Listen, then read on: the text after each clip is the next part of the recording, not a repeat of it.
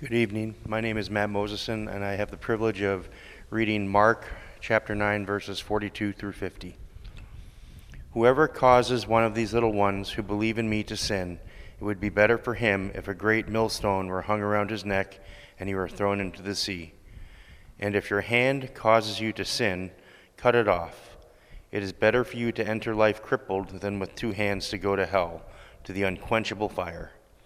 And if your foot causes you to sin, cut it off. It is better for you to enter life lame than with 2 feet to be thrown into hell. And if your eye causes you to sin, tear it out. It is better for you to enter the kingdom of God with 1 eye than with 2 eyes to be thrown into hell, where their worm does not die and the fire is not quenched. For everyone will be salted with fire. Salt is good, but if the salt has lost its saltiness, how will you make it salty again? Have salt in yourselves and be at peace with one another. This is the word of the Lord. Thanks be to God.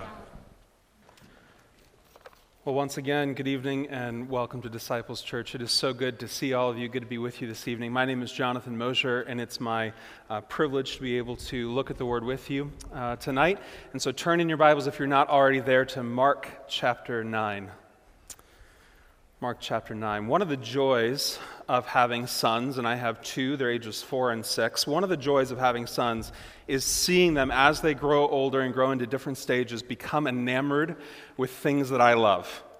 So from as early as I can remember, I loved the Star Wars franchise and loved everything about that. And my oldest son, Leo, from the time that he was about 2 years old, began to watch the Star Wars movies. And I don't know if that was too early to introduce him to it or not, but he loved them from the first moment. And so now, Friday nights at our home are reserved for the viewing of the Mandalorian series on Disney+, which is all set in the Star Wars universe. And as a family, we just love that together. And so as they've grown older, to see them grow into new stages where they dive into new things and they discover for themselves things that I love is just so fun as a dad. And one of the things that my boys are just getting into pretty seriously right now is Legos. Now, I love Legos for a lot of reasons, and I spent countless hours as a kid building different sets and being creative and trying to do all of those different things. And my sons are now in that same zone. They love trying to build what's on the box, but what they love even more than that is after they've built it, taking it apart and creating new things all on their own. But as any parent knows, Legos are a double-edged sword. Because when you have Legos in the house, you are under the constant fear and the scourge of the unseen Lego. And so inevitably, as the evening progresses, no matter how many pains you have taken to make sure that all the Legos are picked up off the floor, at some point in the middle of the night, one of your kids is going to wake up, and you're going to have to address them. And so you walk out and you walk through the living room, and no matter how carefully you search the ground to make sure that all the Legos were picked up, at some point your foot is going to land on the spiked object. It's a mathematical certainty. It seems to break the laws of the universe that you could spend so much time tediously picking up all of these pieces and still land on one. And as if that's not enough, you then have to stifle your cries because it's in the middle of the night and you don't want to further rouse the kids from their slumber. But all of that pain and all the stumbling that comes from stepping on something that's hidden could have been avoided with just a little bit of light. And through Jesus' teaching in this passage, we're reminded that as God's Word is made alive in us, as the Holy Spirit ignites the truth of God's Word in our hearts and illuminates what ultimately was dark in our hearts prior to knowing Christ, that Word becomes a light on the stumbling blocks of our life. It reveals both the ways that we might cause others to stumble and to sin, and it reveals as well, and equally as importantly, it reveals the pitfalls in our own heart, in our own experience, in our own presumptions that lie in wait for our bleary-eyed shuffle in moments of forgotten darkness. And the text that Matt read for us this evening is given within the context of what's known as the Great Discipleship Discourse, which runs from Mark chapter 8, verse 31, all the way through chapter 10, verse 52. And in those chapters, what you see is Jesus' prescription, his own teaching for how it is that we are intended to follow him. And that begins with Peter's confession. If you'll remember back to that passage, Jesus is having the conversation, and he says to Peter, "Who do people say that I am?" And Peter responds, "Well, some say that you're Elijah or Moses, that you're one of the prophets, that you're a great teacher, as if you're one of the great teachers of old." And Jesus says, "But who do you say, Peter, that I am?" And Peter responds, "You are the Christ." And from there, we see the discipleship of the disciples begin to play out as they witness the transfiguration and ultimately the disciples' discussion about who is going to be greatest in the kingdom. And here in this moment, Jesus is demonstrating that the way to greatness is found in the radical humility of the ordinary Christian life. That's the context that surrounds the scripture that Matt read for us this evening. And here in this moment, Jesus shifts to another sobering motive for the Christian life: the reality of hell. Now, whenever Jesus' teaching causes us to become uncomfortable, we need to pay attention. Because there's something in our soul that is waving up a red flag, trying to draw our attention to some area of our heart or some area of our belief that has not fully yet been transformed by the teaching of Jesus Christ. Because most often when we experience spiritual discomfort through the reading of God's Word, it's a sign that we either do not trust or have lost sight of God's goodness. And that sentiment is doubly true when we talk about the reality of hell. Now, right at the outset, there's something you need to notice about this passage, because eagle-eyed readers will have noticed that in your bulletin, and likely in your Bible as well, verses 44 and 46 are missing. And so if you look at your Bibles, if you have a modern translation in particular, here at Disciples Church we generally preach from the English Standard Version, and if that is your translation of choice, you'll notice that verses 44 and 46 are missing. And both of those verses historically have been transcribed as the following: "Where the worm dieth not, and the fire is not quenched." So for some of you, those verses will appear in parentheses or in italics. For others, they may be in a footnote. But most likely, if you're using a modern translation, both of those verses are missing. And the reason that verses 44 and 46 are missing is that they do not appear in the oldest Greek manuscripts. In the roughly 5,000 manuscripts from which our modern Bible is drawn, verses 44 and 46 do not include them. But in some of the older translations, the King James Version in particular, verses 44 and 46 were included. What most likely happened is that a scribe writing down these verses wanted to emphasize the truth of this passage and inserted that repetitive phrase in both instances. And so in our modern translations, out of a desire to be faithful to those original texts, they have actually removed them. Now, I want you to understand something, because these are the kinds of things that can be really distracting for Christians. Understand that the removal of verses 44 and 46 does not change the meaning of this text at all. And the reason it doesn't change the meaning of this text is because verse 48 says virtually the same thing that verses 44 and 46 would have said. But because the numbering of our Bibles is a human construction, in other words, it's not inspired by the Holy Spirit, it's something that people have added to make our Bible easier to navigate, the translators of our modern translations wanted to be true to the original manuscripts while not renumbering all the verses that followed. Does all of that make sense? Clear as mud, all right? So I wanted to give you that explanation, because it's one of those things that can jump out and create questions in your heart. But here's the point. The lesson of this text is the same. And it was summed up quite effectively by the Puritan John Owen when he said this phrase: "Be killing sin, or sin will be killing you." There is a true spiritual war going on for your heart. In a very real sense, there is a spiritual battle taking place all around you. Satan is trying to take every opportunity he can to throw up roadblocks in your walk with Jesus Christ, and the outcome of that war will have eternal consequences. I want you to look first at verse 42. Here's what it says. Whoever causes one of these little ones, remember, Jesus has just spoken about the importance of the role of children and servants in the kingdom. And he says this, whoever causes one of these little ones who believe in me to sin, it would be better for him if a great millstone were hung around his neck and he were thrown into the sea. And that phrase, little one, is a colloquialism. It's referencing all of those who had put their faith and their trust in Jesus Christ, from the most basic and the youngest child to the most educated scribe or Pharisee that had placed their trust in Jesus Christ. It included all of those people. It includes as well you and I reading this text 2,000 years later. It's everyone who has expressed faith in Jesus Christ. That's you and that's me. And here's what he says. He says, it would be better for you to take a millstone. The idea is a giant round stone that would have stood about yay big, and it had a hole in the center through which a chain would be run, tied around a donkey, and a donkey would begin to pull that mill round and round over grain in order to break it up. It was a heavy-duty piece of farm equipment. And Jesus says it would be better for you to have that placed around your neck like a necklace and to jump into the sea than it would be for you to lead astray one of these little ones who believes in me.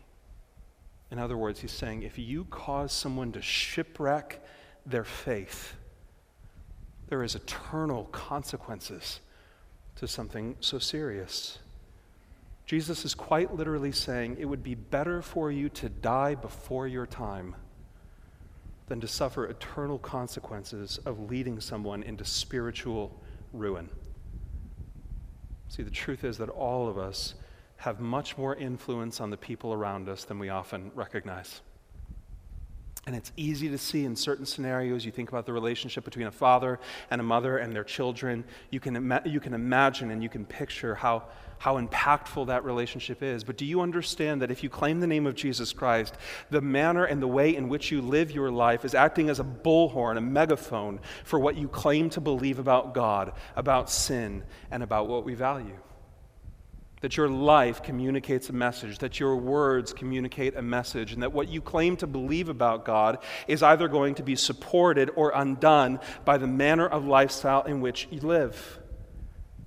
And Jesus here is going to use three different pictures to illustrate the importance of this idea. Jesus here actually shifts from cautioning about how you might cause someone else to stumble to the sins over which you yourself might stumble. These are the Legos in the darkness that we need to have light shone on so that we can avoid them. And look how he describes them beginning in verse 43. And if your hand causes you to sin, cut it off. It is better for you to enter life crippled than with two hands to go to hell, to the unquenchable fire. And if your foot causes you to sin, cut it off. It is better for you to enter life lame than with 2 feet to be thrown into hell. And if your eye causes you to sin, tear it out. It is better for you to enter the kingdom of God with 1 eye than with 2 eyes to be thrown into hell, where the worm does not die and the fire is not quenched. Now, Jesus is making an argument here with hyperbole. He's not literally suggesting that this is the methodology that we should employ in order to avoid sin. We know that for obvious reasons, right? The Old Testament had several passages that specifically forbade self-mutilation, and cutting off your hand practically certainly wouldn't remove the sinful heart behind your actions. Paul's going to write extensively about the fact that your heart and the position of your heart, the attitude of your heart, the affections of your heart are far more important to your life than your external actions. But the message here remains clear. It would be better to lose the things that you value most in this life than to lose your soul to hell. Now, our primary purpose this evening is not to have an excursus on hell. That's actually not the primary point of this passage, but we do need to ask this question. What is it about hell that requires us to take it so seriously? And we find the answer to that in this passage and in others. The word that's translated hell in our Bibles is the Greek word Gehenna, We find it here in Mark 9, we find it in Matthew chapter 5 and Matthew chapter 10, we find it as well in Luke chapter 12. And Gehenna referenced a specific geographical place. It was a valley that was set down below the south of Jerusalem. And historically, Gehenna had all kinds of significance for the Jewish people. Kings Ahaz and Manasseh were known to have sacrificed humans at this particular point to the god Moloch. King Josiah, in an effort to destroy the heritage and the history that Ahaz and Manasseh had established, decided to make this valley a dumping ground and a burn pile for the trash of the city. At later points in the Old Testament, we find that this whole region was cursed by the prophets. And so what you would find if you went there is this valley that was serving as a burn pile for Jerusalem, is you would find all of the trash of the city literally set on fire, a fire that was nearly continually burning. And as you can imagine, as with any burn pile or with any dump site, you can imagine that the worms in that region were having a feast. They were going after the trash, there was constant disintegration, there was constant refuse, and so this whole region, this area called Gehenna, became a symbol of eternal judgment. And what Jesus is saying in this passage and in others is that there is a true Gehenna, a hell, where not only physical things are burned, but where the soul itself experiences eternal torment. Now listen, this is where many Christians have struggled. And it's an area where we tend to struggle as well. This whole idea of hell, the idea that there is a literal place of eternal torment. It is unsettling, it's disturbing, it's uncomfortable, it's objectionable on its face. And particularly in a culture like ours, though certainly not exclusively in a culture like ours, there's all kinds of pushback to this idea because it's incredibly unpopular to claim the exclusivity of Jesus Christ, to claim that there is a literal hell and that there is only one way of salvation in the person of Jesus Christ. That's unpopular, to say the least. And so all sorts of nominal Christian groups have altered the message of the Bible regarding hell in an attempt to make God himself more palatable. And the questions that they're beginning to ask is, why do we have to focus on the idea of hell? Isn't the idea of God's love enough? If we emphasize the beauty of God's love and the wonder of God's love and his grace and his mercy and his care and his provision and his love for his people, isn't that enough? Why do we have to talk about hell? Why can't we just emphasize the good things about God? But do you understand that God has not given us the option to define his nature for ourselves? God is a self-existing and morally perfect being. Do you understand that God has no creator? When we try to define who God is, we have to use very difficult, odd terms because he's unlike anything or anyone that has ever existed. He is pre-eternal, pre-existing, which means he has no beginning. He was not created of something else. And listen, if you want to boggle your own mind, just spend a few minutes thinking about that. The idea that God had no creation point, that you could go back 1,000,000 years, 1,000,000,000 years, 1,000,000,000,000 years, and God is still there. That he has no beginning and he has no end. He is self-existent. And on top of that, he is morally perfect, meaning that true morality, by its essence, is defined by his nature. So follow this logic then. To deny what Jesus says about the reality of hell is to strip away the very nature of God himself. You're taking what God has delivered to us in his word and how he's described himself and his care for things like holiness and purity and righteousness, and what you have declared when you strip hell out of the Bible is you've declared of God, this part of who you are is unnecessary. We can do without it. It's objectionable, it's uncomfortable, we don't really understand it, so we're just going to ditch it altogether. But do you understand that it is a moral necessity for God to punish sin?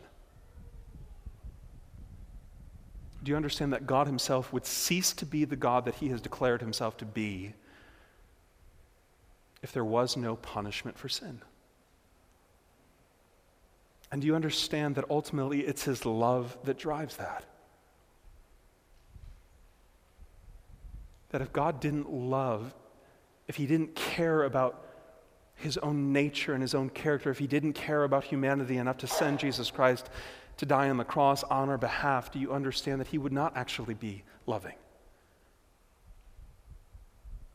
That the combination of his love and his holiness demanded that there be a sacrifice, a payment, a penalty for sin itself.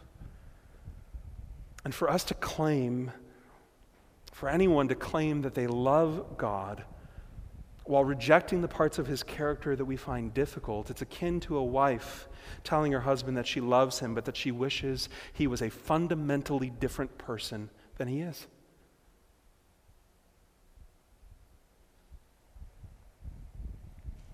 And when we try to soften the message of the Bible by denying the reality of hell, we have given false hope and assurances to people who remain desperately in need of a Savior. And by extension, we have made a mockery of the death of Christ itself. See, when you remove the bad news of hell, according to one commentator, you gut the significance of the sacrifice of Christ and the good news of heaven. Do you understand that the strongest words in the Bible concerning hell comes from the lips of one who died so that we wouldn't have to go there? And Jesus is saying in this moment, it would be better for you to experience the temporary suffering of self-mutilation and avoid sin than to indulge yourself in sin at the cost of your own soul. So in order to take all of this seriously, the eternal effects of sin and the rejection of God, what we are told is you must cut it off. That according to one commentator, you must use unsparingly spiritual surgery to cut away those things that draw us into sin. And look at the categories as he gives them. There are 3 of them, and we're going to go through them quickly. Here's what he says. First, he says, if your hand offends you. And that's interesting language, because when he's talking about your hand, he's saying this is symbolic of all of the things that you might do. Our minds drift back to Exodus chapter 20 and the 10 Commandments when God says, you shall not murder, you shall not commit adultery, you shall not steal. These are the actions in which we partake, the pursuits of our heart that play themselves out through physical action. Secondly, he says, your feet, if your foot offends you, cut it off. It's symbolic of all the places that you go. And this is an idea that we find scattered all throughout the Old Testament. Psalm chapter 1, verse 1, blessed is the man who walks not in the counsel of the wicked, nor stands in the way of sinners, nor sits in the seat of scoffers. It's the idea that where you stand, where you go, both literally and figuratively, affects the outcome of who you are in your character, in your nature before God. It's what the author of Proverbs chapter 7 intended when he wrote in verse 21, talking about the adulterous woman. With much seductive speech, she persuades him. With her smooth talk, she compels him. Listen to this language. All at once he follows her, as an ox goes to the slaughter, or as a stag is caught fast, till an arrow pierces its liver, as a bird rushes into a snare. He does not know that it will cost him his life. But the places in which you go are an outpouring of the heart that is within you. And according to Proverbs, the willingness to follow the deep, dark desires of your heart in action and walking to a particular place, in this case, the house of the adulterous woman, it costs you your very life. He's saying, do not put yourself in a position to be overtaken by sin. And finally, most interestingly, at least to me, probably most applicable for the day and age in which we live, if your eye offends you, pluck it out. So much of the sin in which we indulge enters through our eyes. This leads to the prayer of David in Psalm chapter 101, verse 3, where he says, I will not set before my eyes anything that is worthless. I hate the work of those who fall away. I shall excuse me, it shall not cling to me. And notice the progression. I want you to see this. He says, I hate the work of those who fall away. It shall not cling to me. A perverse heart shall be far from me. I will know nothing of evil. And if you backtrack that, if you play it backwards, here's what he's saying. If you indulge in things visually, if you allow those things into your eyes, it has an immediate and direct action on your heart and ultimately in your actions. And David says, I will not even look at sinful things so that those things may not get a grip on me and ultimately replace my very affections. And again, with Exodus chapter 20, verse 17 in the Ten Commandments, you shall not covet your neighbor's house, you shall not covet your neighbor's wife, or his male servant, or his female servant, or his ox, or his donkey, or anything that is your neighbor's. So what are the implications of the instruction to pluck out our eyes if they cause us to stumble? It might mean that if you can't handle being alone with your smartphone because of the images that lie just a click away, what would it look like to eliminate your access or build safeguards around that? Using Exodus 20, verse 17 as an example, if you can't handle following an Instagram account because it makes you dissatisfied with the home or the clothing that God has provided for you, unfollow that account.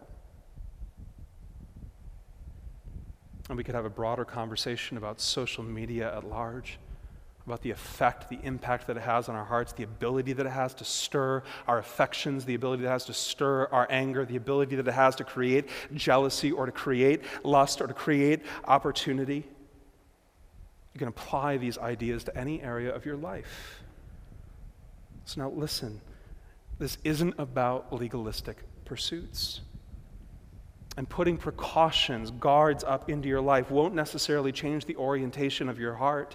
But Jesus is making it clear that to create an avenue by which you can indulge in sin is a dangerous game.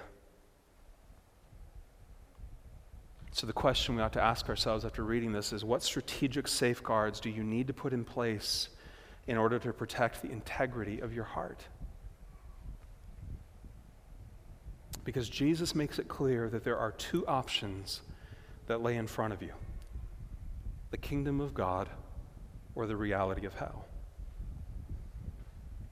Your very soul is at stake.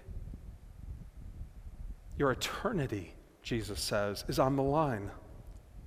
And what in this life can even compare with the value of your own soul? So even as I say that, what does that mean? I mean, after all, if you're a true believer in Jesus Christ, we know that you cannot lose your salvation. So John chapter 6, verse 37 says it this way: all that the Father give me, this is Jesus speaking, all that the Father gives me will come to me, and whoever comes to me I will never cast out. John chapter 10, verse 28, I give them eternal life, and they will never perish, and no one will snatch them out of my hand. So why is Jesus then suggesting, if our eternal security is set in him, why is he then suggesting that your very soul is at stake?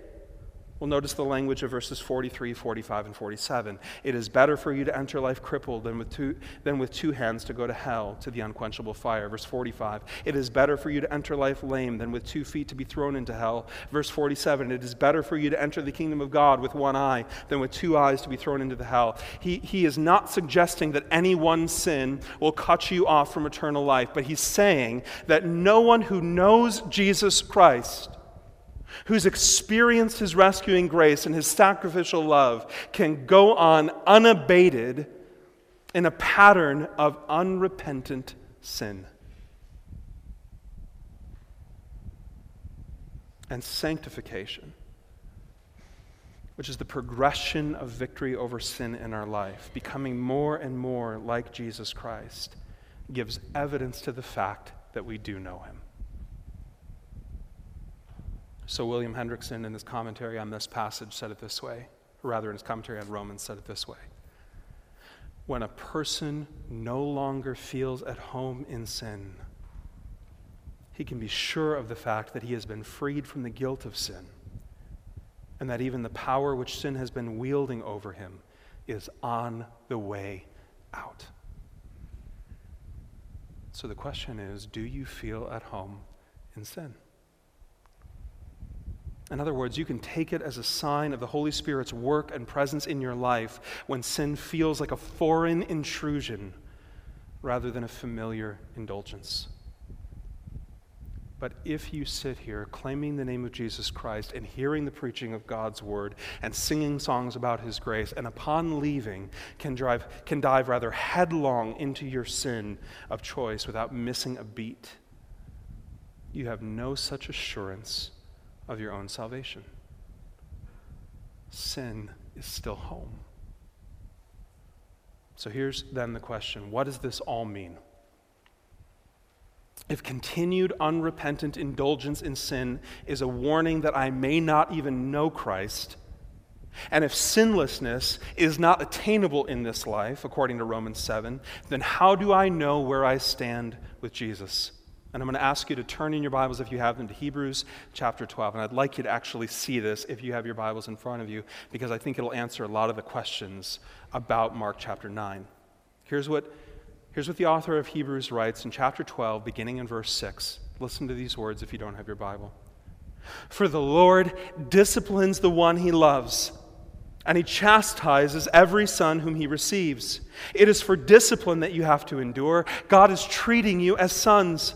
For what son is there whom his father does not discipline? Verse 9. Besides this, we have had earthly fathers who disciplined us, and we respected them.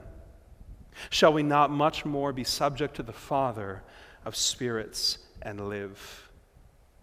For they disciplined us for a short time as it seemed best to them, speaking of our earthly fathers, but he, that is God, disciplines us for our good, that we may share his holiness.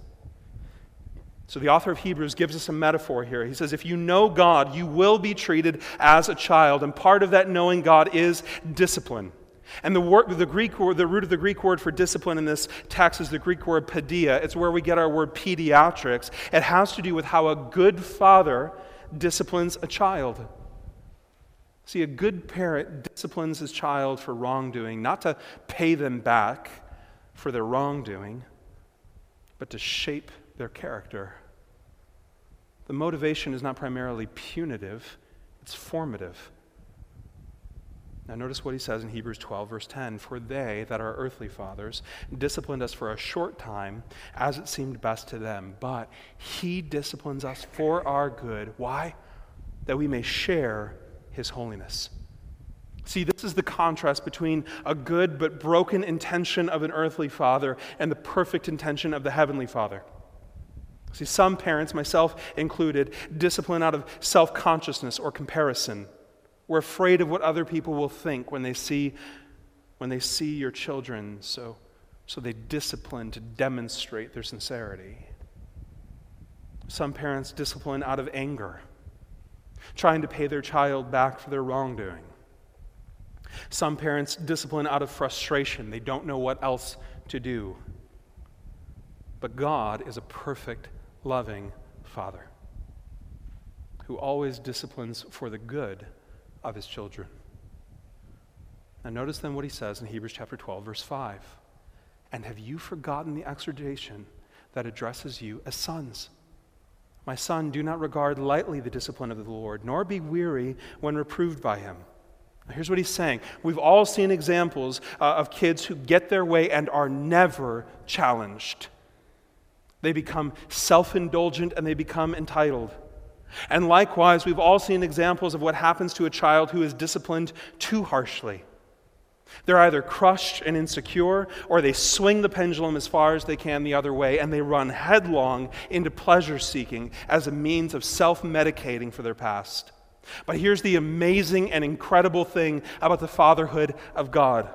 His discipline is never so hard as to crush you, and it is never so soft as to allow you to continue to walk down the wrong path. So why am I talking at all about discipline? Why is this important? Well, of course, it corrects your path, it leads you to holiness, it instills a sense of morality, but more than that, it proves your identity.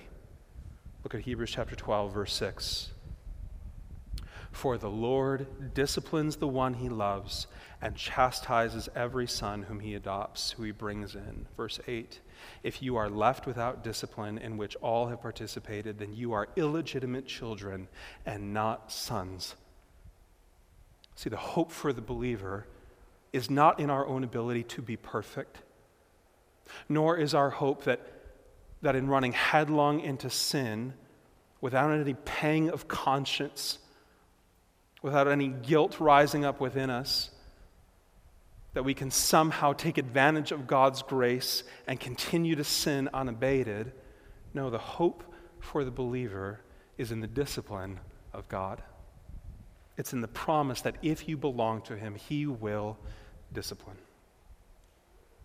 And look then how this all plays out and connects for us back in Mark chapter 9, verse 49 and 50. For everyone will be salted with fire. Salt is good, but if the salt has lost its saltiness, how will you make it salty again? That's a lot of salt in one verse. And what in the world is Jesus even talking about here? And I'll tell you honestly, if you start to read commentaries, one thing that you'll find out about this verse is nearly every commentator comments on how difficult this passage is to understand. But here's my best shot at it. What is he actually meaning when he talks about it here? He has transitioned from the fire of hell to the idea that everyone will be salted. Salt in this context is always referenced as a preservative. It's not primarily there for flavor in ancient times, but salt is what you would use to preserve food in order to keep it from spoiling before you had refrigeration. And in the Christian context, it is used with the very same idea, that salt is an emblem of the fact that we are fighting against the corruption of the soul. When it's used in Scripture, it's describing the way that Christians interact with the world. Jesus is saying this to his followers. He's saying, I have made you to be salt to the world around you. Your purpose in this world is to be an influence. It's to be a preservative against the corruption of sin on the human soul. It's to be a beacon of light and hope for those who have no hope. But if you lose your saltiness, if you lose what makes you distinctive by indulging in the same lifestyle and the same pattern of sin as the world around you, you have lost your purpose. And then notice what he closes with in the second half of verse 50. The instruction given to the disciples and ultimately given to us as well. Have salt in yourselves and be at peace with one another. Do you remember how this whole conversation started? The disciples were having an argument with each other about who is going to be greatest in the kingdom of God. And Jesus' point is this: you don't need to worry about who's going to be greatest in the kingdom. You have a call, an obligation, a duty, a charge, an opportunity right here and right now in this world to be salt and to be light to the world around you. So be filled with that salt and be at peace with one another. That because of the regenerative work that God does in our hearts, we can actually avoid the conflict that comes between brothers and sisters, which doesn't mean that we always agree on everything, and it doesn't mean that every Christian believes the same thing about every particular doctrine, but what it means is that there is a general sense of unity because we understand that our lives are not primarily about right here and right now, but about the eternal effects that our lives have. And so speaking to the disciples, Jesus says, all the conflict that you have with one another about who's going to be the greatest in the kingdom, it is causing you to lose your salt. You're losing your effectiveness, your efficiency for the gospel. You are not having the effect on the world that you are called to have. Why? Because you have adopted a worldly system into Christianity. And when the corruption of worldly thinking creeps into the minds and the lives of Christians, we need to be reminded once again of the gospel, light, and salt. See, here's the truth about this passage. If we're being honest with ourselves, passages like this can often be frightening. They can make us nervous. They certainly are uncomfortable.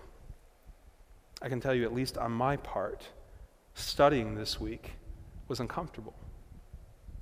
because passages like this force you to reckon with your own heart, with your motivations, with your own understanding.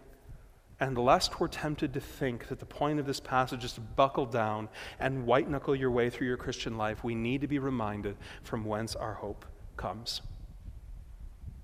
And we find the parallel example of our hope of Mark 9 in 1 Peter chapter 2, beginning in verse 21. For to this you have been called, because Christ also suffered for you, leaving you an example so that you might follow in his steps. He committed no sin.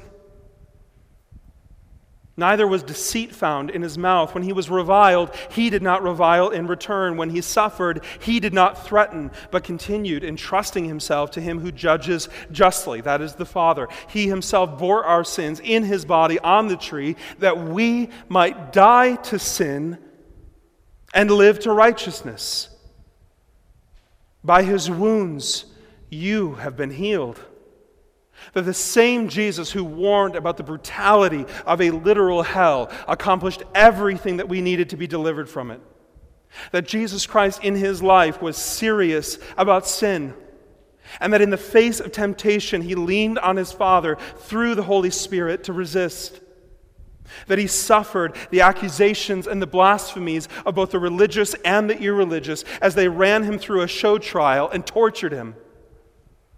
And when Jesus went to the cross, all of our sin was put onto his body. And as the sin of the world, your sin and mine, rested on Jesus Christ in that moment, the Father, in his holiness, in his righteousness, in his perfection, had to look away from his own Son. He had to turn his back on the one whom he loved the most. And in that moment, we hear the hellish cry from the mouth of Jesus himself, my God, why have you forsaken me?" And as we've talked about on numerous occasions before, as God laid our sins on Christ and punished them in him, Jesus himself experienced the essence of hell. Because what defines hell primarily is not all of these descriptions that we find in Scripture, though they are true and important. But what defines the essence of hell is the absence of the presence of God. And Jesus Christ on the cross experienced, in a very real sense, hell. And as Jesus turned his eyes to heaven, he did that so the sins of our eyes would not rest on us. As the nails were driven through his hands and his feet, he did that so that the penalty that belonged to us for the sins of our hand and our feet would not fall on us. He experienced the rejection of the Father so that you would never have to. And his death brought reconciliation with God and the power to kill sin in this life. See, this is the hope we have, both here and eternally. The hope that when Jesus cried out, "It is finished," that all of the work necessary for your salvation and for mine was accomplished perfectly. Would you continue to trust and look to him today? And if you don't know him, let this be the day where you look to him for the first time for the salvation that only he can bring. Would you pray with me? Lord Jesus, we thank you for the challenge of a heavy and hard passage. We thank you that with passages that challenge our presumptions and make us uncomfortable, you also provide us with the guarantee and the assurance of our salvation. So Lord, help us not to look to ourselves and help us not to despair. But God, help us to take honest inventory of our heart and life, to look to the conviction of the Holy Spirit in our heart as a demonstration, a guarantee of our identity as sons and daughters. And help us then, through the light of the gospel, to become salt, to live lives that are so unique and so different, not merely on the externals, but in what motivates us and what drives us, that the world around us must take note. And may all of that be done for your glory and your alone. And it's in Jesus' name we pray. Amen.